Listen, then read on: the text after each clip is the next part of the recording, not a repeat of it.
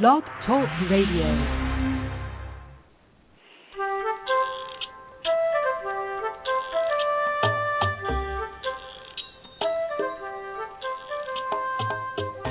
Hi, welcome to Teach Me to Talk with Laura and Kate. I'm Laura Mize, pediatric speech-language pathologist. And I'm Kate Hensler, developmental interventionist. How are you tonight, Laura? I am great. How are you? Doing well. Had a nice Father's Day. That's good. We did too. We're working ourselves silly, but we still had a really nice day. Well, good. Hopefully you had some child support there to help on Father's Day. Lots of child support. That sounds funny, child support. Yeah.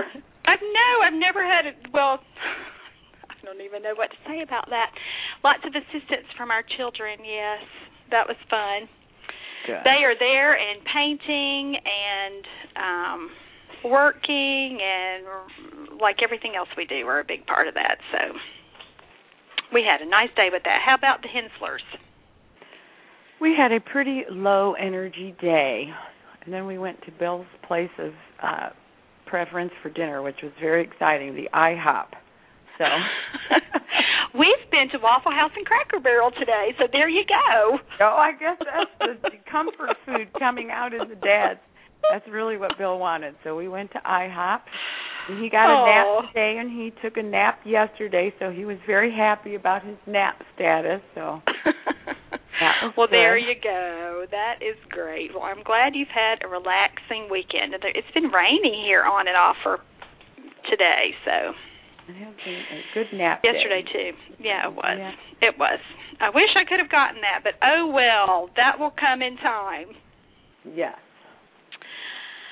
All right, before we get going tonight, I want to, let's see, any announcements? I always try to talk about what's on the Facebook page. I've been posting lots of things on the Facebook page about booking an appointment with my new office that's opening the last week in June, and I would absolutely love to meet anyone who wants to bring your toddler in for me to work with you with your child. And again, the main purpose of that is making sure that you go home with a great home program so that you are absolutely sure of the things that you should be doing in play and in daily routines to support your child's receptive and expressive language development. So I just want to get that in there again because I'd love to get to meet anyone. And so far, everyone that's booked has been a faithful podcast listener. So there you go. I wanted to be sure to say that as well. One more exciting thing is I've gotten this week a couple of reviews from both women are speech pathologists with my new book that came out in May, Building Verbal Imitation in Toddlers. One of those posted on the Facebook page, but one did not, so I'm not sure what's up with that, and I'll get that other one posted. But Lizzie from Utah wrote me a nice little note about it, and then Anne and I believe Anne is from Pennsylvania, but I might be wrong about that, and I've emailed Anne before, and she wrote on the Facebook page that she really likes the new book because figuring out which of those levels or stages a child is in has been so helpful for her, and she's gone from feeling like she's shooting in the dark when she's working on expressive language because so many times we go straight to words without looking at all those prior steps, and she said it's been nice to help her to recognize and remind parents of just how much progress the child is making when before it sounds like she might not have been giving the child credit for the progress he's making vocally and expressively without breaking it down in those little bitty baby steps. So I was excited to hear that feedback, and I wanted to be sure to pass that along. I think it's been a great tool for therapists and parents, and that was the purpose. And I feel the same way, Laura, about looking at kids and feeling like before I kind of felt like, oh, yeah, I had some vague idea that they were getting better or that sessions were somehow easier from my perspective, but now it's easier to kind of quantify and say exactly how it's improving. Right. And also kind of gives you a heads up or a positive feeling about, well, how close could we be to words here? You know, let's look at all these things he or she is doing or isn't doing, and you really kind of have a better way to predict, what the immediate future may look like. Right. And sometimes you'll have a kid that instantaneously imitates words for you in the first session when he hasn't done it for mom and dad before. And that's a surprise and a gift whenever that happens. Because but usually don't expect it. yeah, there's more of a sequence there. And the best part about it, I think, is being able to tell parents, look, this is where she is. So these are the 10 or 15 little things you could do at home this week. I want you to, include these kinds of words, or I want you to model these actions or model these gestures. This is your homework. And I think it gets everybody on the same page. So I really liked it. I'm even using it with my clients, even though I've used it before, just to have the handouts there. To me, I look at it and go, oh, that was such a good idea. I wish I'd written this book a long time ago. Because having it there as a tool and being able to give someone that handout and say, this is what I want you to do this week, and circle it real big, and if you have to, walk in and stick it on their refrigerator so they remember what you're working on, because it is frustrating when you're working with a kid and you're giving him lots of session after session is getting a little bit better, but they're still not at words yet, and then mom still kind of feels she might even be working on the wrong thing, or she still might say something like, well, he's still not really talking yet, and you want to be able to say, well, let's talk about what you can do at home this week to really work toward that. And we're kind of down here on a level 2 or level 3, and words are way up at 7. Look how many things we have to get through before we're going to hear a lot of words. And so I think it's a nice tool, and again, I'm using it with my clients too. So I like it as well, and wanted just to pass that praise, being the praise junkie I am, wanted to pass that along and mention that today as well too. All right, anything else before we get going with today's topic? I'm guessing you didn't forward it to me, and I know you've been terribly busy with your place. You probably didn't do Therapy Tip of the Week this week. No, we didn't. We did not do Therapy Tip of the Week, and I'm hoping, actually looking at my to-do list for this week, that Therapy Tip of the Week may not resurface this may not week resurface either. Until you get your place totally done and you have a great place to film it in, huh? And that'll be Therapy Tip of the Week. Yeah, that week will be, look, here it is. Yeah. Yeah, we certainly have our portion of the new office set up as our video studio, and that's been so exciting for the both of us. And I just walk past that equipment and see those cameras and those lights, and I think, this is going to be so awesome. But we haven't quite gotten there yet. We have other things that are a little higher on the priority list. So hopefully Therapy Tip of the Week will we'll get going on that. Maybe not this week, maybe the end of next week. But thanks for asking. That was nice. Well, I have another question, but this is Go ahead. This is an impromptu question. You like to send me zingers on me. live. Yeah, this isn't a hard one. I just seriously, I had a situation this week where the mom was asking me, and I was kind of saying, well, I think this and I think that, but you know what? I'm going to ask my go-to expert and see what she has to say. I didn't tell her I was going to ask it live, nor did I tell you, but surprise! No, it's not a hard question at all. But here's the deal. I've been seeing this little guy for not very long, maybe 5 or 6 sessions. He is, in my humble opinion, though I didn't diagnose him, for any of those speech therapists listening wonder why this DI would even use this word, but he appears to be quite apraxic to me. But he has already begun to make some progress. He is using signs, a handful spontaneously and quite a few more imitated. He is doing some simple words. But so I'm happy with how he's doing, and the mother seems happy. But she asked me at the end of this past Thursday session, I just wanted to ask you, and I thought, of course, I always kind of think, hope I know the answer. Yeah, here it comes. And I didn't necessarily know it, and I kind of said, well, here's what I think, but I'm gonna run this by my friend and fellow colleague, but mostly my go-to expert, and that would be you. So she said that ever since he started therapy, which is, again, at most maybe 6 weeks, he has really, really started to put his fingers in his mouth And he's never been a kid who really, he didn't suck his thumb, he didn't take his passy. Oh, by the way, he's 2.5, darling little fellow. But he has begun to, and she kind of described what he kind of takes. She said, well, he started with one finger, and then he kind of started doing 2 fingers, and then he kind of got, so now he kind of has 3 or 4 fingers kind of hooked in his mouth over his bottom teeth. And she said that he does that when, kind of those times when kids do comfort things, whether it be a passy or sucking their thumb or snuggling with their blanket, when he's watching TV, when he's sitting in the shopping cart and they're at the grocery store, not when he's actively engaged, but when he's kind of in shutdown mode. Lulling down, yes. Right. And that's really been since he kind of started therapy that he has started to do those things. And she was asking my opinion about that.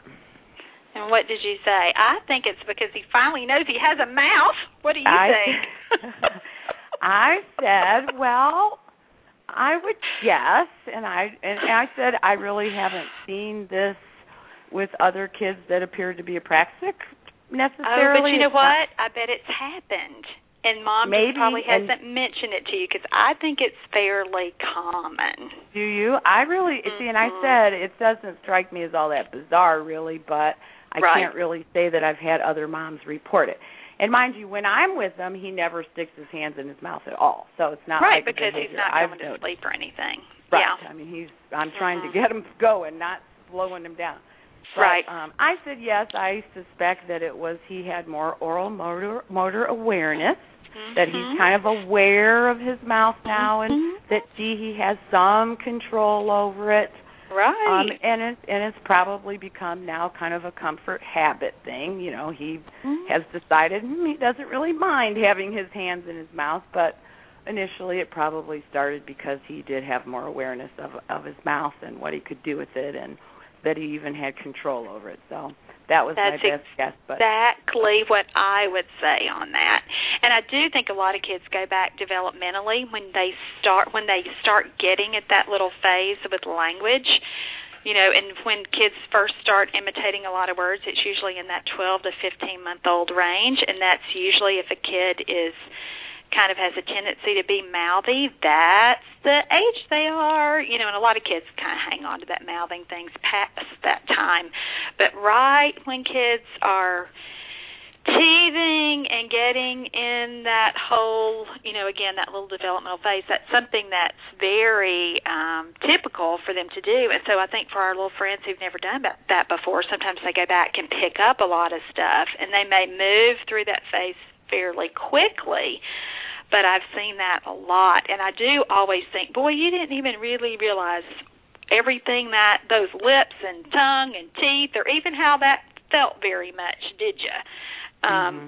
Before with a lot of kids, because I think that they just have so little awareness, like you said, of their purposeful control of their mouths.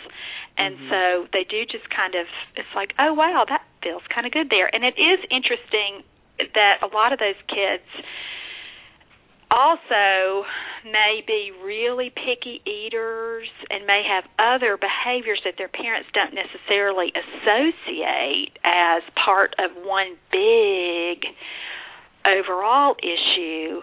They've just looked at it as he's a late talker and he has some feeding stuff, or he's picky or whatever, and, they don't look at all that as being connected. Diane Barr is a speech pathologist. Her last name is Bahr, and she's written a good book that says, it's something like, my mother never told me that, or something like that. And I haven't gotten all the way through it. Honestly, I've just looked at it in bits and pieces.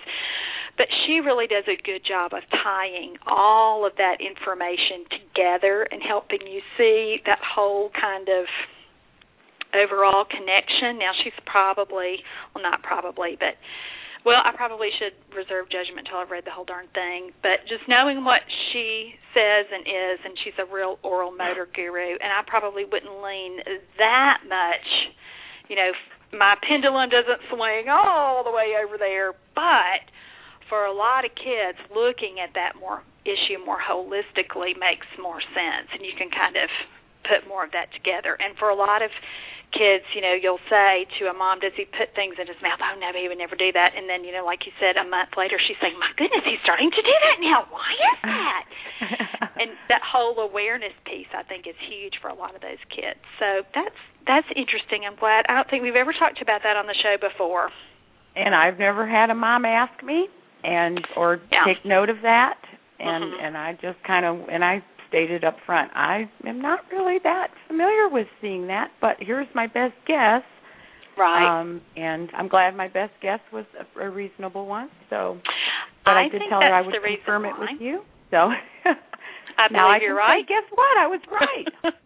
Yeah, that's totally what I think it is. Now, it could be other things, but that would be my best guess for that. And it just, lots of children suck their thumbs and, suck passies and find great comfort from that kind of feedback. So it's interesting that he's just now kind of discovered that. And I have had several moms ask me, their kids have started putting so many things in their mouths, do you think I ought to introduce a pacifier at, 27, 28, 30 months? And I always say, no, don't do that. Which I always think is kind of a funny question, but they wonder because, their kid never wanted to do that before, and all of a sudden now, instead of chewing their shirts or, this little guy just has his fingers. Some kids are mouthy with so many toys, they wonder, and that I would never go that direction, but I would say if it bugs a mom, and it sounds like this little guy doesn't do it all the time, it's just when he's going to sleep, and I think that's perfectly fine for a 2-year-old. But for other kids who need that input, what an OT would tell you to do is really up their sensory diet with oral sensory stuff, meaning you're going to brush their teeth more often. You're going to let them drink thicker drinks or cold drinks through a straw because that gives more feedback than just, again, a normal kind of especially the slotted sippy cup. Boy, a lot of those sippy cups, the suction you get from those, boy, you really are getting a lot of feedback from that. Other kinds of crunchy, chewy snacks, all of those things would be other ways that you could help a child meet those oral sensory needs in addition to chewing toys, his clothes, his thumb, his fingers, whatever. So those are just some ideas if some moms or therapists are listening and have a kid who's doing it so much that they feel like they should be addressing it. But your little guy, it sounds like he's just doing it to fall asleep and regulate and calm. Well, no, she said when he, if he wasn't playing, if he wasn't moving, if he was just kind of in a sedentary state. And she did kind of say he is doing it more and more. And it's kind of started with one finger. And then and he's getting the whole darn thing in there. Now he's kind of got 4 fingers hanging out of his mouth. Yeah. Now he may benefit then from some of those other ideas. Okay. If she really starts to talk about it or mentions it more, you can mention to her, let's talk about, what kind of cup he uses. Let's talk about a straw cup and, the benefits of using a straw versus a sippy cup. And he does use a straw cup. I asked that after she brought that up, and she said, yes, he does, although he was way older than any of the other kids. She has 4, so she has lots of mommy, and she's a real good hands-on mom, and she's very aware of all of them. She said, well, he does use a straw cup, but he was way older than the other boys. Because he couldn't do it. Couldn't do it. His coordination was so bad. Yeah. Yeah, and so those might be some things you might really talk to her about, giving him crunchy, chewy snacks, making sure that she kind of looks at that his food isn't all mush, that he gets some good feedback that way, just some other ideas for her to use with him if she feels like it starts to be an overwhelming need that he can't meet any other way. Okay. All right. The same little guy. I'll just take 2 more seconds. I shared this with my family. I thought it was so cute, so I'll share it on the podcast. She was also telling me that he has picked up some words, and some of the words he uses, over and over and over because he's like so thrilled that he has words. That he can talk, yeah. One of them is whole, and she said when we get to, and it's a big extended local family, she said when we get together with my parents and my siblings and all the other kids, he drags everybody around outside looking for holes so that he can label them. Oh, he's so cute anyway. And then her other one was the little boy's father is in the military, and last session, not this week, but the week before, the word that he was able to get pretty consistently that day was turtle, which was like, wow, I couldn't believe he could get turtle. That's hard. But he did. Yeah. I know, but he got it, and he stuck with it. And so she said that the dad's out of town I don't know if he's out of the country or out of the state, but he's gone for a month. And he called for a family chat, and the little boy got on the phone, and he can say hi. He said, hi, and then he said, turtle. And the dad said, he said turtle. He's so excited. Aww. I know. I was like, oh, that's sweet.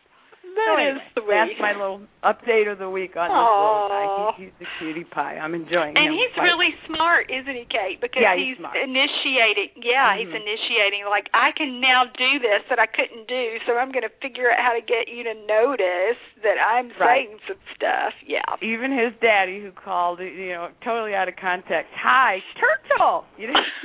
Like, aren't you proud of me? Look what I can do. Oh, yeah, it so sounds cute. like the dad responded beautifully. He recognized, oh, my gosh, he said turtle. Oh, that's a cute story for Father's Day. I know. I thought I'd share it. It's very appropriate for the day. So anyway. Oh, well, thank you for sharing that. That makes me smile all over thinking about that. I know. I had great fun telling it at dinner the other night when it happened. I thought, not that anybody in my family loves my work stories, but they humored me and acted like they thought it was cute too. So. Well, anyone listening to this show would appreciate a good that, story. Yeah, like that. So that's great. Okay, tonight we are talking about flashcards. And speech pathologists might not call them flashcards. They might have a fancier word like vocabulary building cards or something like that. And I got a question from a speech pathologist a day or two ago, and she says that she's been a speech pathologist for over 2 years, and she loves the podcast. And she says the podcast helps fill in the gaps that grad school didn't cover. And then she says she's getting ready to make an investment for vocabulary cards, but she didn't know which ones to buy. And so she gives some information about where she works. She does some early intervention, and she works on lots and lots of language. And she's asking me which flashcard sets I like better, Super Duper or Mayor Johnson. Now, Super Duper, for those of you who are not speech pathologists, and you know Super Duper, don't you, Kate? No, honestly, I know don't. That company. Super Duper is a company, it's like a family company, so of course I really like them. And it's a speech pathologist, and it started out as a little family business, and now it's really, really grown, and they sell tons of therapy materials. And you know they have some tests, they have some games, but mostly they have a lot of vocabulary cards and a lot of worksheets. And they have their cards arranged a lot. It could be for speech or for language. They might have a lot of speech stuff like cards that focus on R, or cards that teach K and G, or just any kind of speech or language goal. Boy, they probably have a flashcard set for that. And so Mayor Johnson, they are mostly they're the board maker people. They did a lot of the kind of line drawings that you can use, and lots of therapists have used those for years and years and years when they set up AAC equipment. That's alternative augmentative communication devices, whether it be like a voice output system, like a computer that talks for a kid, or something a little more low-tech. But Mayor Johnson pictures or boardmaker pictures, people have used those for a long time, too. So she's asking about which of those sets we would recommend.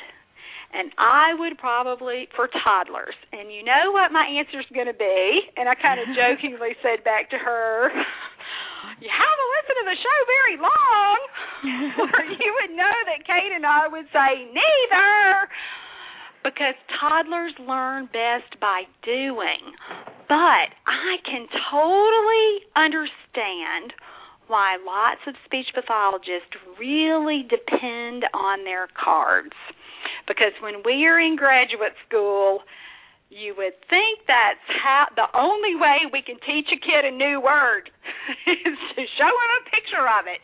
And I think that really started because it's easier to get a spontaneous production from a kid rather than him imitating how you would say the word. And that would be applicable whether you're looking at a language goal, like whether he can name it or whether he can understand it, or whether you have a speech goal, if he's producing all of the sounds correctly. You know, the pictures came into being because you could really hear how a kid said it and not be influenced, and you would really know that he knows if he can name it or point to it or whatever. So I understand the theory behind using all the darn pictures.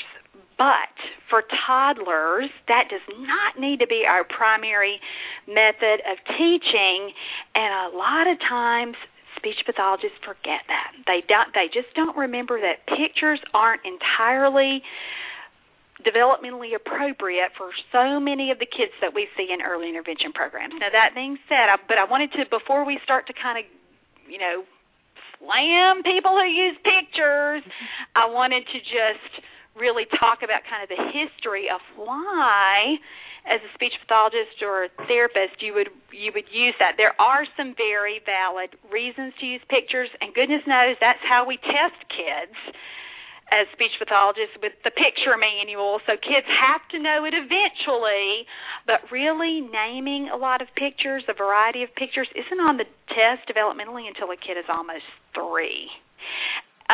From your perspective, Kate, from your master's degree is not in speech-language pathology, but how, with early childhood education, talk about your educational experience with pictures. Is that a big deal for developmental interventionists and therapists like it is for speech pathologists educationally in your training?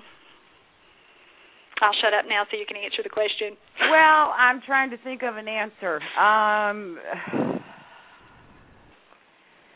Certainly there is a big emphasis in early childhood education on literacy, on pre-literacy skills. Even though my master's was in interdisciplinary early childhood education, and it was supposed to include those children who had some sort of delays, I'd say that was not the primary emphasis. It was on more typically developing kids, even though in theory it was supposed to be both. Mm-hmm, right. And in that perspective, there certainly is a big emphasis on not only pictures, but even words, even written words. And I know. And my thing always was kind of like, if a kid is developmentally ready, it's great. You can't knock encouraging kids to love books and reading and recognizing pictures and all that, but really so few of the kids that we work with really are there developmentally that, so I would say it was to some extent something that was given certainly importance in early childhood education, but not. And that makes a lot of sense when you relate it to literacy. Right, and I get early that. literacy. And you know what? My kids loved books when they were very little. They loved for me to read to them. We spent a lot of time doing it. Even if I didn't want to, they drove me crazy to sit and look at books and read to them. But the kids we see generally, it's very rare that I get I'm not going to say I don't ever. I do occasionally get a child who loves books. I have found even those kids who love books, frequently that is not a very effective way to get them to move towards words. They may point to pictures they may do a beautiful job pointing to pictures. And I've had those book kids who love books, and yes, they know words. They understand words, and they can point to pictures appropriately, sometimes even beyond where they are developmentally, chronologically. They can find the details in the pictures, and they can, and it's very impressive. Now, does that convert into words very easily? No. It doesn't always correlate with expressive language, No. But it's a good point, though. Receptively, if you're using pictures you do need to make sure that the kid understands the picture to start with. And right. so receptive stuff always comes before expressive. Have you ever had a kid, and I remember this sweet little girl who happened to have Down syndrome, who every time you asked her what a picture was, she would say, "What's that?" I mean, that was her label for every picture. "What's that? What's that? What's that?" I mean, that's how, because that is all she ever heard when she read a book, when her parents read to her, is just them pointing and her, them obviously asking, like all parents do, "What's that? What's that?" So darn if she didn't start to, that's how she labeled every picture. It didn't matter if you were opening a photo album or if you were looking at a picture book. That's what she would say, because that's what she heard over and over and over. But so targeting pictures with receptive language is important, and again, we're a little bit ahead of how I wanted to take this discussion, but I want to be sure that we mention it a lot, and I love how you mentioned it there. It doesn't necessarily correlate with expressive language, but boy, is it the foundation. Because if you have a child who's looking at books and not understanding and not doing anything receptively with books, sometimes we have moms that'll say, "My child loves pictures," or "My child loves books," but then you look at them or you watch them or mom describes what they're doing with books, and it is completely independent of anyone else. And more often than not, they're just flipping the pages to get the visual stimulation. And when you try to jump in and read with them or read to them or interact with them in any way with the book, they don't like it. They're taking the book away from you. And I've had kids that kind of hold on to flashcards this way. They want to do it by themselves, and they're not they're never learning language when they're doing it, because if they're not socially interacting so that they can at least hear somebody label the word, don't kid yourself. There is no language learning going on there. Usually they're just getting that little visual self-stimulatory feedback, buzz, whatever you want to call it, because they're flipping the pages so fast. And you've had kids that have done that too, because we've talked about that a lot. Lots and lots and lots of kids. And I would guess probably more than your average speech therapist, because unless I'm playing speech therapist, as I'm apt to do, but if I'm seeing a kid as a developmental interventionist, I've had lots of those kids, and because generally there is, in theory anyway, maybe a little bit more significant delay, or a delay that involves more than just communication. And I've had tons of those kids. I always ask, that's as soon as I say, "Does your child show any interest in books?" "Oh, yes, he loves books." "Will he let you look at the book with him? Will he let you talk about the book, read the book?" Usually I don't even mean read the book. I just mean share it in some way by pointing to pictures, by talking about what they see on each page, by turning the pages. And so often, particularly with those kids I'm seeing as a developmental interventionist, and sometimes those that I'm playing speech therapist with, mom says, "Oh, no, it's really, he just wants to do it himself." And then I say, "And when you try to do it with him, what happens?" And 9 times out of 10, he gets mad, he runs, he grabs the book. Basically, he shuts it down. Right. And to me, that is not a child who really is showing any interest in literacy or pictures, because they're really not using the book in a typical way at all. Exactly, and that's hard to talk to parents about, because a lot of times they'll, when you ask, "What does he like to do?" that's one of the first, "Oh, he loves books," without really realizing, it kind of looks like that, but let's talk about how different that is from what we would want to really see, and how a lot of times moms think, boy, there's a big educational value there. And I always say, how do you think he's learning language with that? If he doesn't really let you label, if he doesn't let you talk about that, if you can't even sit beside him when he's doing it. And you can tell so many times they've never even thought about it that way before. Right, because, and that is something that's so commonly shared, the little sound bites on TV, at least here locally, and I'm sure it's a national movement to read to your children, read to your babies. And it is great, but these are kids who really don't want to be read to. They want to turn the pictures, the pages in the book. Right. And it's usually the kids that their social interaction is what is most often off, for lack of a better word.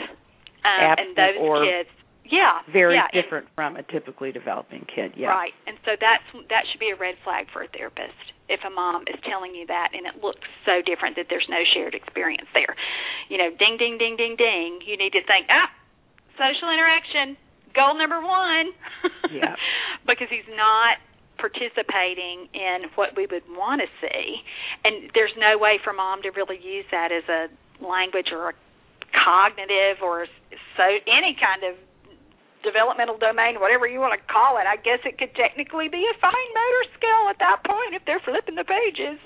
But you've got to explain to mom what it is and why he's doing it and how to make it better and different. And that's not to say that she won't ever let a kid look at books by himself. She just needs to know he's not really learning anything. He's seeing visual images, and unless you're there, he's letting you teach and lay your language on that experience. There's not much learning going on.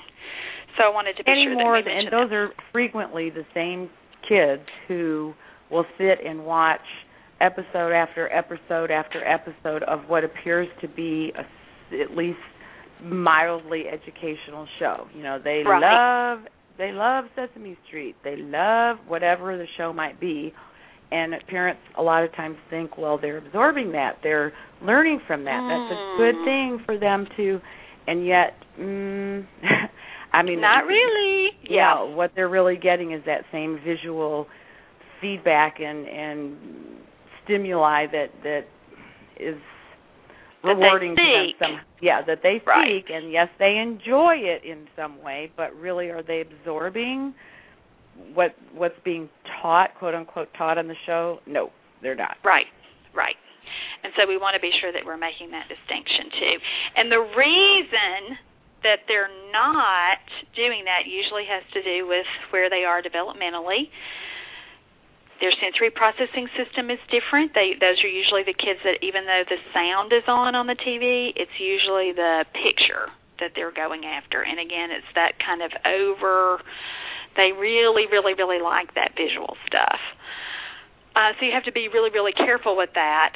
And really, again, I want to reiterate what you're saying there. You need to call it what it is. And if you're a therapist, talk to parents about why, that is occurring and what we need to do differently to be sure that that a child engages in things that could be more beneficial and things that would ultimately, if we're talking about a kid with communication delays, help him learn how to talk.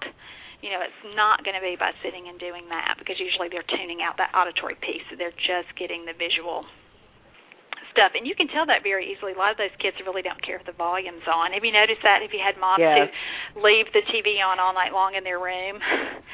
And I'll say, gosh, can you hear that? Nope, the volume's way down. I don't even think he can hear it. Again, let's talk about why you're doing that. Yeah. So wanted to be sure to point that out. Pictures too, for you to really be able to use those effectively with children, kids have to be at that symbolic level. They have to realize that the ball in the picture is the same as the object that you're playing with. And again, a lot of our kids aren't there yet, and a lot of people naturally just say, and boy, am I kind of off my little outline that I actually made for the show. A lot of people will say, I'm going to just, this kid doesn't talk, so let's put 30 pictures on the refrigerator of every option of drink or food that he could want, and we're going to put it there so he's not frustrated anymore, so he can just point to the picture and show me what he wants. That never, ever works, because kids are hardly there cognitively or symbolically. They don't understand that the picture of the milk is what you're going to pour in their sippy cup. And again, unless you're helping mom make that distinction, and unless she knows, boy, he's not really ready for that yet, because developmentally he doesn't understand that this picture represents this thing, that's not going to be a good way, a good mode to use. And, again, a lot of people really kind of miss that when they're looking at late talkers and looking at ways to help children communicate. Now, that's not to say that pictures aren't helpful for lots of kids. They are, but so many times people use them well before it's appropriate. So you have to be sure that that you know what you're talking about there. Let's back up. Let's skip back up to the beginning of my outline. I should have sent you that, I guess, but I'm the one who seems to be off off the sequence here, the order. The reason a lot of kids, we've talked about the kids who like books but that aren't really there developmentally, but let's talk about the kids who don't like pictures that we started kind of talking about at the beginning. And the reasons that they don't like them, and again, I've touched on this a little bit, is symbolically or developmentally, they're not there yet. They don't understand what the heck the picture is for. They don't get what it represents. They're not a highly visual kid anyway. So to them, it's boring. They don't like those books. They don't get why Mom would want to sit there and look at that stuff. It's not appealing to them.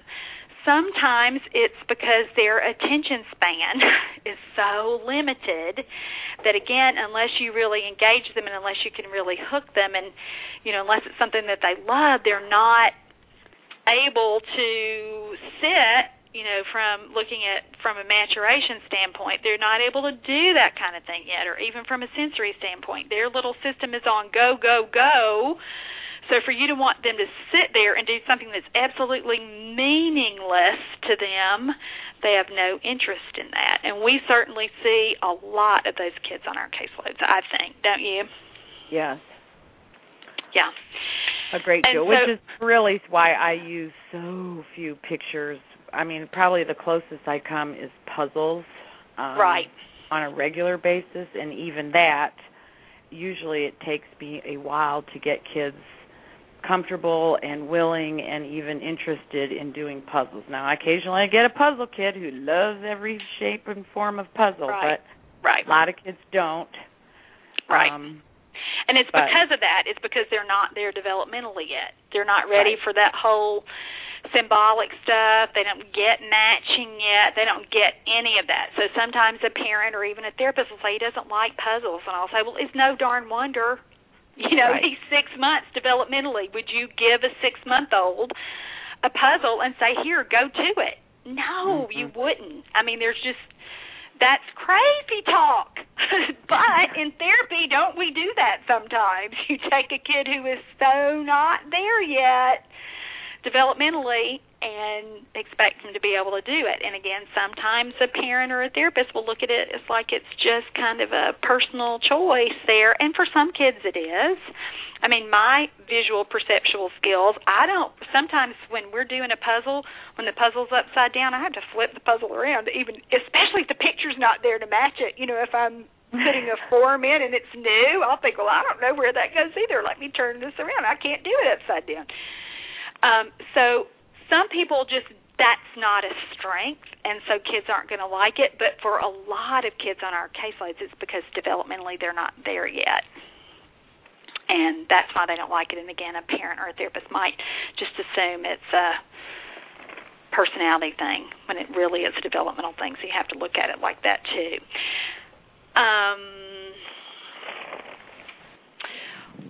So let's talk about, we've talked about the reasons kids don't like it. We've talked about how important it is for a child to be able to identify pictures receptively before we would expect them to do it expressively. And let me just interject this little tidbit of information, too, especially for a therapist. If you have a child who's a real labeler, and again, these would be children who probably have other markers of being on the spectrum. If you have a child who is so good at labeling pictures and who loves pictures and who has every leapfrog toy imaginable and who's memorized a lot of books, but you're not seeing much evidence of being able to use those words other than labeling, you need to go back and help that kid fill in the gaps receptively with real objects and real play scenarios because because of their visual preferences, and that's kind of their quirk or their what's a better way to say that, Kate? Splinter skill, that they've learned all those pictures, but yet you see very little evidence of them understanding much receptively. You've got to go back and fill in those gaps, and that happens a lot. And a lot of times a parent will say to me, or they'll write an email, or even I'm working with a little girl right now whose initial email from mom said, she knows lots of words, meaning that she could repeat everything after the leapfrog toy, or she could echo everything her mom said as she's reading her, collection of 175 books or whatever. But there is very little evidence of that her receptive language was actually that good. I mean, she was not following a lot of directions in daily routines, still ignoring lots of what was directed to her language-wise, not making good, consistent connections, and lots of her language was echolalic. But because she could talk, boy, her doctor missed, her pediatrician, even on all these well checks. When mom says she knows 300 words, the doctor didn't really understand that she wasn't conversational. Those were just lots and lots and lots of labels. That should be a big red flag to a therapist and a mom with she's not really using the language that she has. She doesn't understand all these words that she's saying. So I want to be sure that we're interjecting that just for moms and therapists that might be listening. You might be saying, Laura, how can you tell me not to use pictures with this kid? Because, boy, can this kid learn a lot from pictures. But she doesn't ever want to really follow through. I mean, she ignores a lot else of what I say. Again, ding, ding, ding, ding, ding, you have a winner with receptive language is where you've got to work on. And there's a big gap. And anytime you have a gap that a kid says more, when their expressive language score is a lot higher than their receptive language score, or when, even in looking at daily routines, you think this kid is really talking, but there's very little evidence that she's following directions, that she's understanding conversation, that she's really engaged and really with you, don't ignore that. That's a huge diagnostic marker for you. And so for those kids, you need to put the pictures away during therapy. You don't need to use those pictures at all. You've got to bring it back to real life, or use the pictures to let you know, okay, she's got some kind of label for this, or on some level, she knows the picture. I've got to teach her what it really means in real life. And so you've got to really bring all of that into play so that she can match those labels or how she echoes that word expressively so that she really understands it receptively. Does that make sense? Do you know what I'm trying to say there? I do, yeah. I think it makes sense. And so I know anybody who's done this for more than about 6 months should be able to come up with a name or two that they can say, oh, that's just like so-and-so. Yeah. And so you cannot. To be kids who have spectrumy tendencies. Let's just say that up front. And even if they love pictures, and so you're thinking, great, she has 300 nouns, I'm going to use pictures to teach her verbs. Please don't do that. Please, I beg of you, put the super-duper cards down.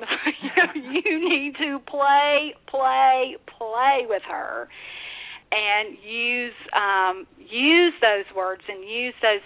You can already use her little core vocabulary words she can say, but make sure she's applying that and understanding those words in her daily routines and in her play situations. And that happens a lot with kids that are on the spectrum. They might have a lot of words they can label, but are they really able to follow through with those, follow directions with those words, and understand, and is there much evidence there that they can actually use those words beyond labeling? A lot of times, no. And so that should be your number one therapy goal, is to get them to use those words in different contexts, mainly that receptively they understand those words with real objects, not with just the pictures.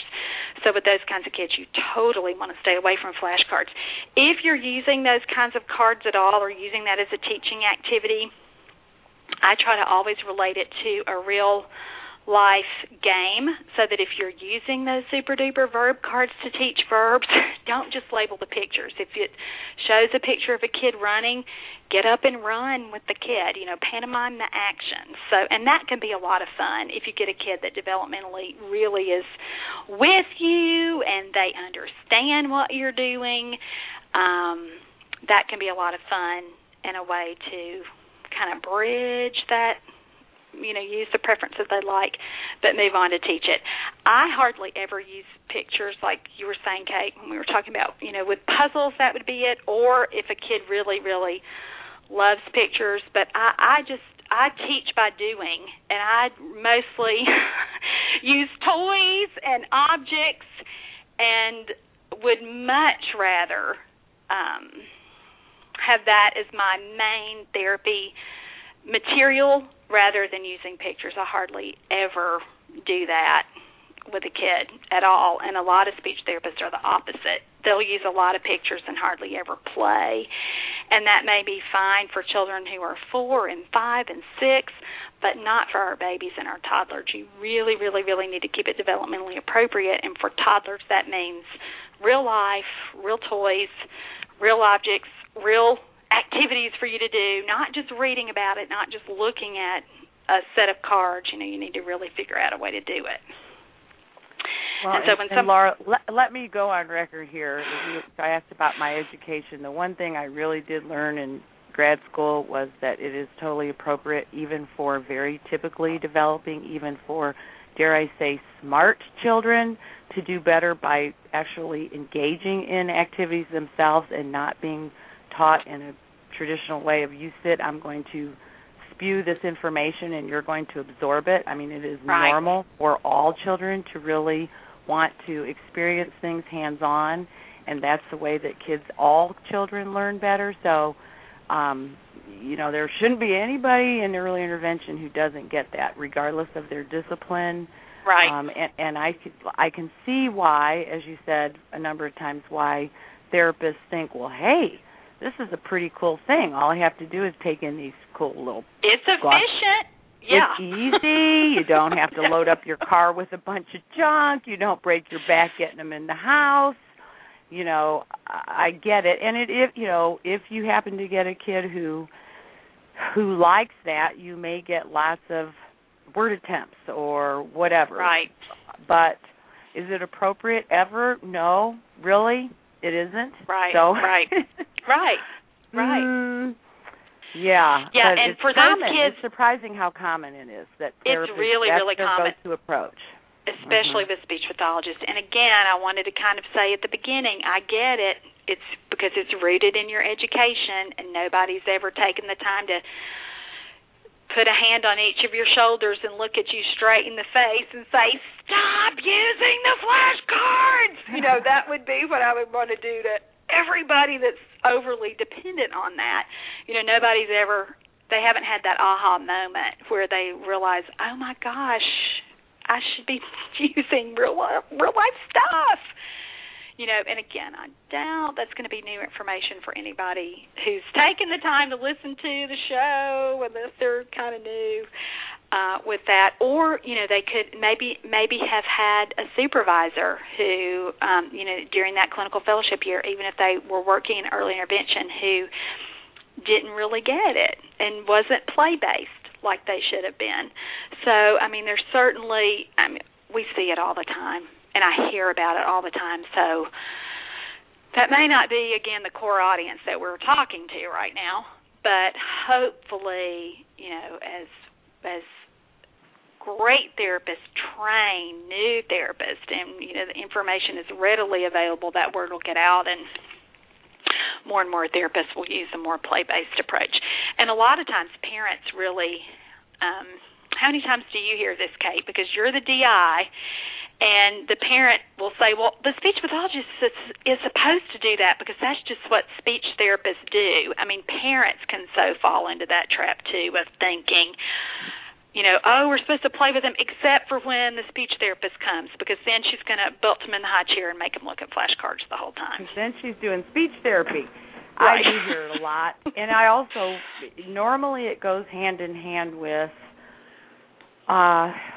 he likes it when you come. He gets excited when he knows you're coming. He plays with you. He's excited. Right. He doesn't really love speech. And I say, well, what is she doing? And 9 times out of 10, it's either, they do flashcards or they do puzzles, books and puzzles. Those, all again, picture. And, obviously those are the kids who do not love pictures. Right. And the vast majority of our kids don't. Yes, occasionally we get those kids who are really highly visual and they like them, but most of them, you get out a book. We like to joke that the only time we really use a book is to make a ramp for a car out of it. I mean, that's about the truth. Every once in a while I get a kid who kind of shows initial interest in a book, but 9 times out of 10, then when they realize I'm going to have some authority over that book, I'm going to control turning the pages or try and get them to focus on something in the book, then they're done. A lot of times I take a book and close it real fast in their face, kind of make it a social. You've told me that, yeah. You're going to blow me off? Okay, look what I can do with my book. And they like that, that's pretty. Yeah. And again, these are kids who socially they are not typical. They don't, but they do respond to that. To me, that's about the best thing you can do with a book in a therapy session is make a fan of it and close it in their face so that they feel it. That'll get their My attention. favorite thing is making a tunnel. I use books for tunnels more often than anything else. Yeah, tunnels and ramps, like you said. Those are pretty fun things for books. But, all joking aside, children do eventually have to learn how to do books because that is how we test their receptive language. But again, developmentally, naming a variety of pictures is not on the developmental test until a kid is nearing 3. So that tells you how you need to use that information is if you have a kid that's functioning at the 9 to 12-month level developmentally, you do not need to use a lot of pictures and flashcards as your primary treatment modality because they are so far away from when that would be developmentally appropriate. And I think therapists and parents get that analogy. They understand it when you phrase it like that, and that makes a lot more sense to them. And, yes, we do want all children to be exposed to books, and, yes, we understand the inherent value of that, blah, blah, blah, blah, blah, blah, blah. But you've got to meet a kid where he is and do what will hook him and keep him there with you and what is developmentally appropriate for him and fun so that he'll participate. So if he hates books, don't use books. Let me throw in a couple little ideas for helping children move toward that. How I really use books for children who, again, are talking already, who have a pretty good, we're building a lot of words, their vocabulary's getting on up there. We might have already, they may already be working even on phrases before I'll start to say, okay, let's kind of look at this. What else are we doing cognitively? What else is he liking to do with you, Mom? Is she doing books at all? And if I have a kid who really still isn't into that with Mom, ways to kind of hook their attention would be some matching with the book. And I show a great clip of this in my conference where I had a little girl who hated books because she I think they had just been crammed down her throat so much that every time she saw one, she just wanted to run away because it was not fun or meaningful for her for a long time. So to get her to like books, and again, this is as she's knocking on her 3rd birthday, as she's old, I introduced some board books, and again, I use a lot of books with photographs, real-life books, don't you too, Kate, rather than pictures that are gone. That's only one that I have anymore. Yeah. And so you can, with those really realistic photograph books, if you look around in your toys, you can usually find objects that are pretty close to the picture, especially if they're current books. And so you can do some matching. And I've had really good luck with having kids, here's a dog. Let's find a dog. And I try to get one of my toys that's really similar and do some matching that way. And that's fun for a lot of kids. I don't know if that's an activity you routinely do. I think you have a picture that you match real objects to, or a puzzle, that you do some real object matching with. My poor old puzzle that I can't seem to find a duplicate of that's almost worn. Although, I always feel a little guilty, like maybe that's a disadvantage. But the kids who get it still get it. Even though the pictures are worn. Sometimes when the kids don't get it, I think, well, maybe he just can't see it that well. Maybe he can't see that it's a dog. But then the next kid who gets it can do it immediately. And the parents get it. So, I do it more with puzzles. But they are photographed pictures on the puzzle. That's why it's one of the reasons I love that puzzle. And kids who get it can do it, and kids who don't, they don't have a clue. They don't get it. Yeah, they're not there yet developmentally. So that's a way that you can help that be more relevant. What are some other ways that we can make pictures fun? You can copy your pictures of your flashcards and hide them either in your old Tupperware blocks that Kate and I swear by. You can get those off eBay. They're blocks that open and close, or Easter eggs. And you can hide those all around the room and then open the Easter egg or open the block to find the picture. You can just hide your flashcards around the room and have a bucket, or like at the Easter basket, kind of game where you're going and you're finding those pictures. That makes it a lot more fun. And again, this is kind of last resort stuff. I'm not saying this should be your primary therapy activity. I'm saying if you're going to use flashcards and if you were going to, tie my hand behind my back and make me give you ways to make this more fun, for God's sake, please don't belt them in the high chair at the table and make them do. But if you're going to do pictures, please do something different than just sitting there and naming them over and over and over. So these would be some things that you could do to make it more fun. Any kind of little bucket or like a mailbox or anything with a slot makes that a lot more fun. If you're putting the picture inside something, that's another way to, again, make it more enticing to get the kid to participate with you. I think I mentioned this last week on the show that I did this with a memory game. I have a bucket that's supposed to be for Valentine's Day that the opening is just perfect for a kid to kind of stick their hand in and then pull it out where it almost gets stuck every time. Kids think that is hysterical. And if I'm going to use a picture game or for some reason think that we should do that, I almost always have something like that there's another little fun twist that we're going to do with those pictures to make it, again, more appropriate for a toddler. With older kids, other things that I've done, I've taped pictures to the wall and let them throw maybe a Nerf ball or something, and whatever picture our ball hits is the picture that we name. And again, if you're doing this because you're working with an older kid with speech sounds, that's a fun way to do it. Or if you're, whatever reason you've decided that you absolutely have to use a picture, that would be a fun way to do it. Another thing I've done with older kids is have them tape the pictures to the wall, and they jump up and try to grab the picture off the wall that I've taped on the wall. That's fun. I did that with my own boys when they were doing sight words, and that was a way to get them to practice that. So I wanted to mention that as well. There are other fun games or twists on using pictures and flashcards in Teach Me to Talk, the therapy manual. And so I wanted to mention that, too. If you already have that book, you can look that up yourself. It's in the expressive language chapter. And over and over and over in the book, I say, and I'm going to end the show with this, pictures should not be your primary mode of teaching for toddlers. It really should be with toys and with real-life objects, and you should save your pictures for assessment or for, again, if you don't have any other way to work on that goal, or if a kid is just a diehard picture kid. But even then, you want to really question that and make sure that those skills are carrying over to real life, because if you have a kid that's just labeling, that's a diagnostic marker. That usually means there's trouble with receptive language. So you want to be sure that you're looking at that as well. So hopefully, I think I've checked off everything on my outline that I wanted to mention about pictures.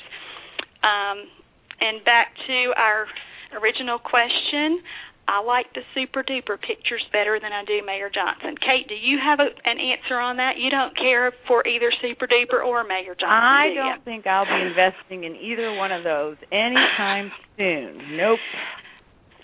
I do confess to having some super-duper picture sets, but again, they're way back in the back of the shelf because I hardly ever use them. But well, here's the other thing, Laura, really, that I have found is that if you are truly a play-based therapist, as I like to think I am, and I feel pretty confident in saying, yes, that's what I am.